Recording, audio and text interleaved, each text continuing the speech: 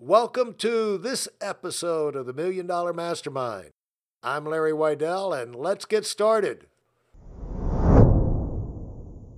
Today, I'm with my son, Adam Weidel, who's one of the wisest people I know. He's been in business with me for at least 25 years, side by side, facing all the issues you face in multiple businesses and life. And he's my go-to person when I get confused and I need clarity. So I asked Adam to get on, and we're going to break down some topics that come up from time to time and see if we can put some insight on it. So welcome, Adam. Thanks for helping me out on this.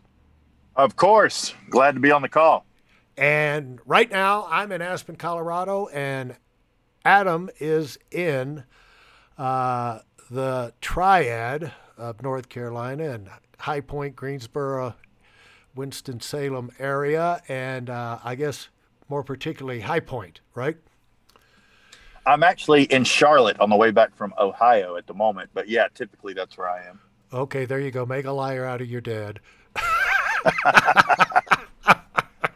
It's hard to pin me down like you. Yeah, you're always on the move. Could be anywhere. Yeah, on the run. So, it's the whole thing.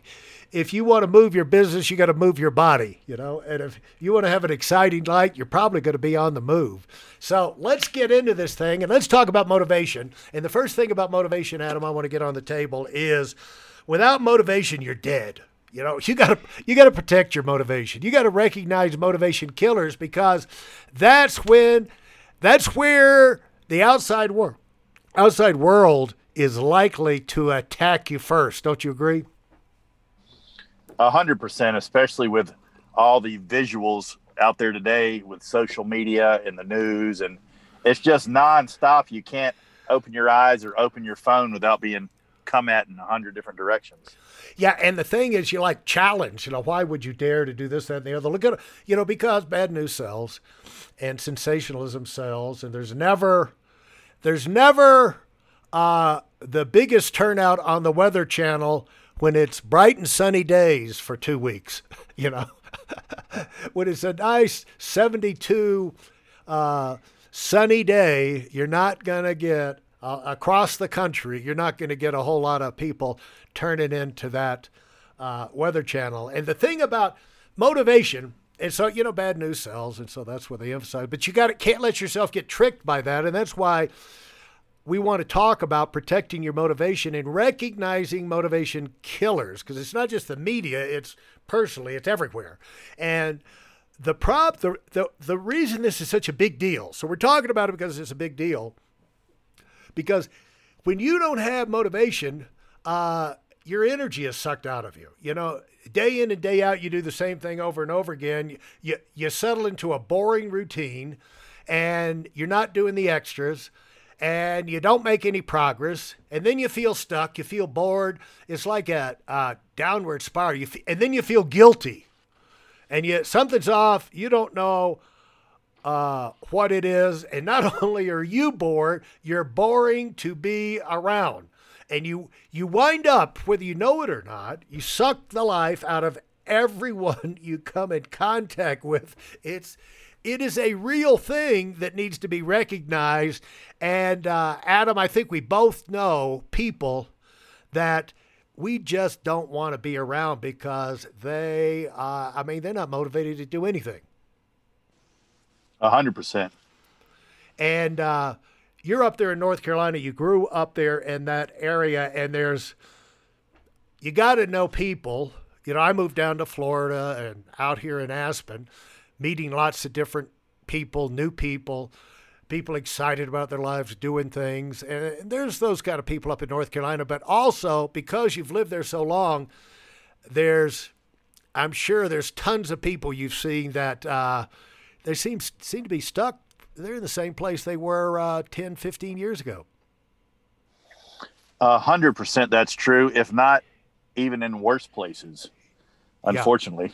Yeah, because it does lead to a, downward spiral, and then you look for easy answers, and then you get the only people who tolerate you are other people that have got nothing going on. And let's be honest, it's a stage everybody can go through, and we all go through from time to time. And that's why I want to emphasize you got to snap yourself out of it. It's not a great feeling. There's no rewards.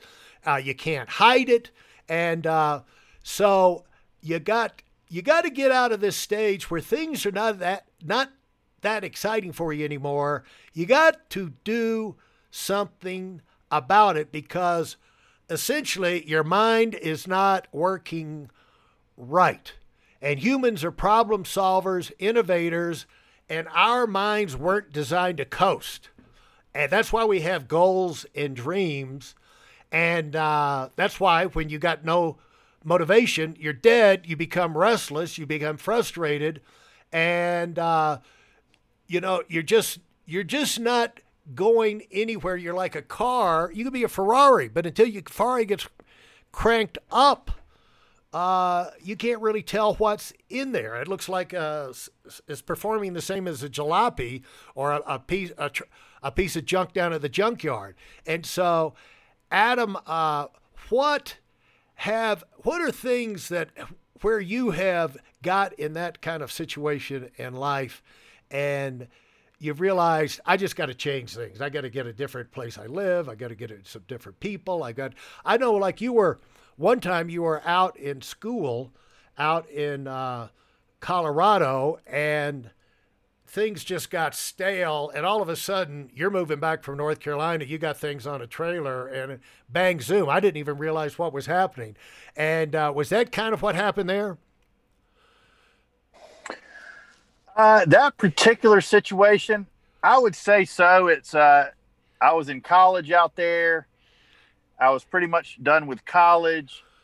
All my friends that I hung out with around there were kind of falling off, not much energy. And at the time, there was a lot of energy in North Carolina, and I had just that situation, it was obvious to me, had just kind of run its course, and it was time to move on, and no reason to sit around for 6 months or a year to see what was going to happen.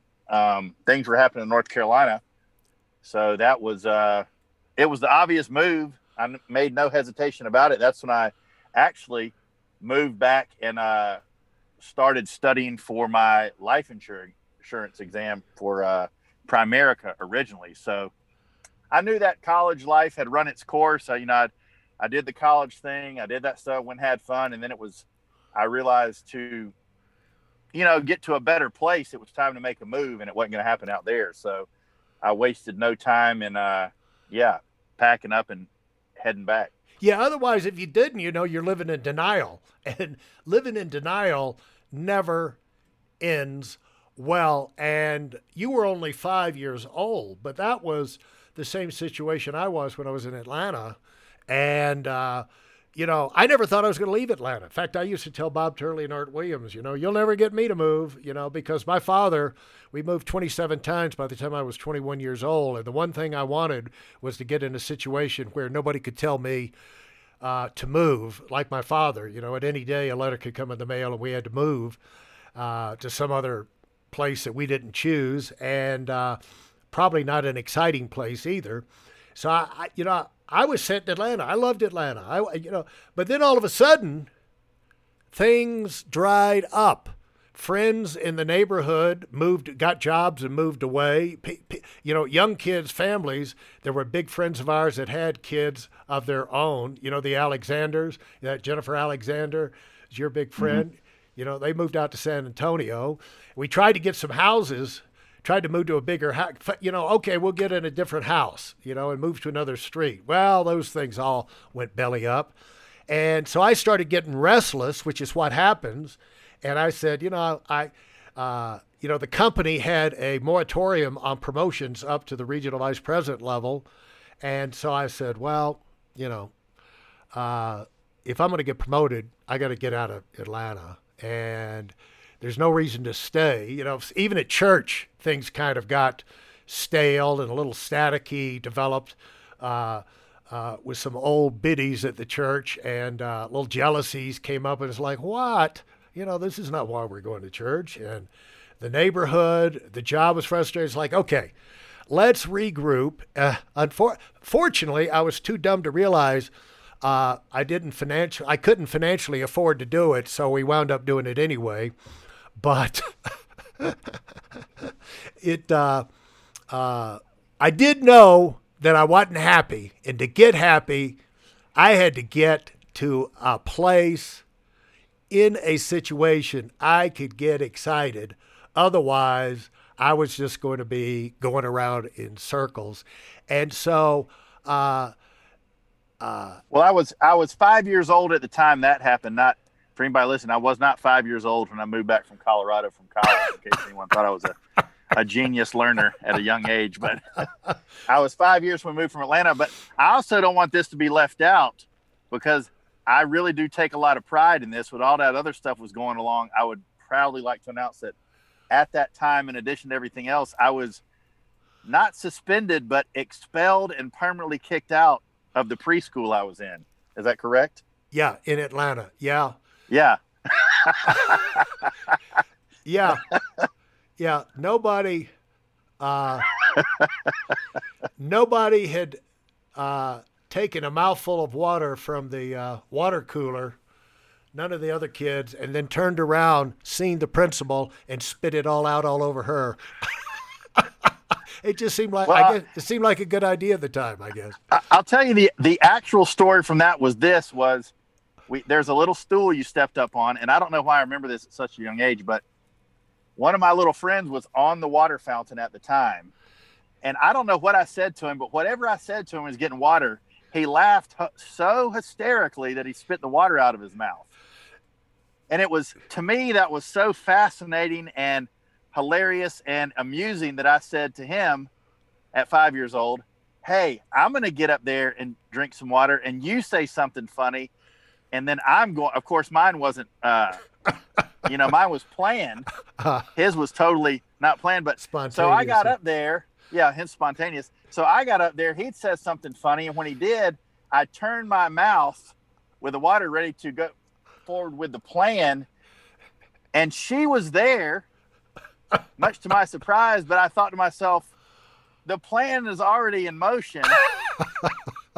I'm just going to go ahead and go through with it. So She was in the wrong place at the wrong time. It wasn't intentionally there, but she just got in the way of my plan at the moment. So yeah. Yeah, and I think you're the first 5-year-old in that school to get into the Hall of Fame for being expelled at 5 years old. So, yeah, I take a lot of pride in that, actually. Yeah, that was great. Yeah, so we had that going for us too. And so, when I wrote the blog, I put in 6 causes why people lack motivation, but there's probably 600. But some of the ones that we talked about in the blog is dwelling on the past. It didn't work in the past. And so, we somehow didn't sort it out. Somehow you're looking over your shoulder because the things didn't work out with. Really, who cares? Rejection. Oh, not everybody likes me. Not everything I do is a big success. And so I'm just afraid to try it again. And these are people, if you're that weak, you're never going to amount to anything anyway. So it doesn't matter what you do. But, you got to get where you look at one thing about rejection, and I think you've been through this, is once you get to where you start looking at rejection as an opportunity to learn, adjust, and improve, it kind of changes everything. And what do you think about that? Now, say that one more time so I can understand what you're saying that with. Well, one of the things that I listed in the blog was a cause of losing motivation is you get rejected. And that just can kind of send you into a downward spiral, but not with everybody, because everybody's going to get rejected. You can't go through life with every suggestion, every idea that pops into your head as everyone is, yes, wonderful. If you're around real people, if you come up with a dumb idea, they're going to tell you, and none of us like rejection, but some people it just hurts them to the bone. But the people who go ahead. A buddy of mine in college who at the time in the bodybuilding world, young guy coming up, he was in Colorado, he was the golden boy. He was Mr. Colorado, Mr. Fort Collins, Mr. Collegiate Colorado. He won everything he did in Colorado. And he was my roommate at the time. We both competed, but he was really the golden boy in Colorado, had won everything he had done. And he went on to the national level, which is a much bigger competition, people all over the country. At his first show, he went up there and been used to winning everything. And he got, there's several guys in the class, but he went up there to that national level show and got a bad beating as far as the competition goes. And he never, ever recovered from that. That one beating, he was so used to winning, that one beating, he never competed again. He just could not handle not winning. Where there's two types of people. There's ones that they get beat and they decide that's not going to happen again, or I'm not going to lay down. I'm not going to stop until I overcome this or win it. Or there's people like him that they get beat one good time and then just it's too devastating mentally, emotionally for them to handle it, so they don't even risk it anymore after that. But I'll never forget, he just his emotional, his whole world revolved around that, and he got beat one time, and he just really never got over it as far as competing again. I always found that it's interesting and unbelievable, really. Yeah, and while you were talking, I remembered being up in Pittsburgh and watching you compete in one of those contests, and a guy sitting next to me struck up a conversation with him. And it turned out, he told me, he was a pro, and these were shows when you won, you had to win this kind of show to go pro, and there weren't many of them in the country, not many opportunities. But he said, and he lived in Pittsburgh, he said he went up and finished second 9 years in a row and won it on the 10th time. And so... But what he did was he took the attitude, I'm just not good enough. I'm missing something, regardless what the judges decide. And so I'm going to keep improving. Because, obviously he didn't get worse, so he wouldn't have stayed up in second place all the time. Obviously he had to be madder than fire every time that happened and super frustrated. But he bounced back. No one likes rejection, but you got to control your mind. And other reasons we came up: feeling overwhelmed, procrastinating, not taking care of yourself, fear of failure. All of these things have to do with you not letting yourself be controlled by just taking your foot off the accelerator and just letting your life drift. You got to be decisive, you got to be focused, and again, you've got to keep your motivation if you're going to bounce back from something like rejection, failure, and any other kind of problem that happens to you. So, Adam, I think we've covered this, that motivation's a big deal. Learn to recognize things that come into your life, things, people, events, situations that kind of take the fun out of things for you, kind of put a smell on the situation. And because you got to take charge. It's just like if you got a nasty smell in your house and you find, there's some garbage that had some old food in there, you got to get that out of your house or it's going to stink forever.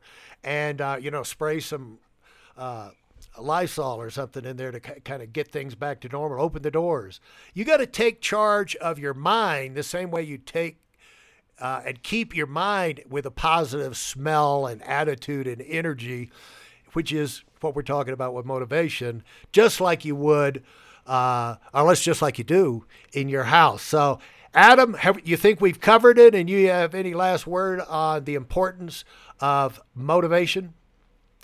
Yeah, I'll just say this as far as that goes, also, as far as getting beat and things like that. But anything you truly want to be better at, you need to surround yourself with people that are constantly beating you at whatever you're doing, or are better than you, or both. I guess the same, better than you, beating you nonstop, because until you're playing with people that are playing at a different level, whether it's business or sports or whatever it is you're trying to get better at, you'll be like my friend thinking you're great at whatever you're doing, when the fact of the matter is you're just not around the top level players. And once you're around the top level players and see what they're doing, see how they're doing things, and learn from them, at that point the motivation comes to get on their level, be on their level, and beat them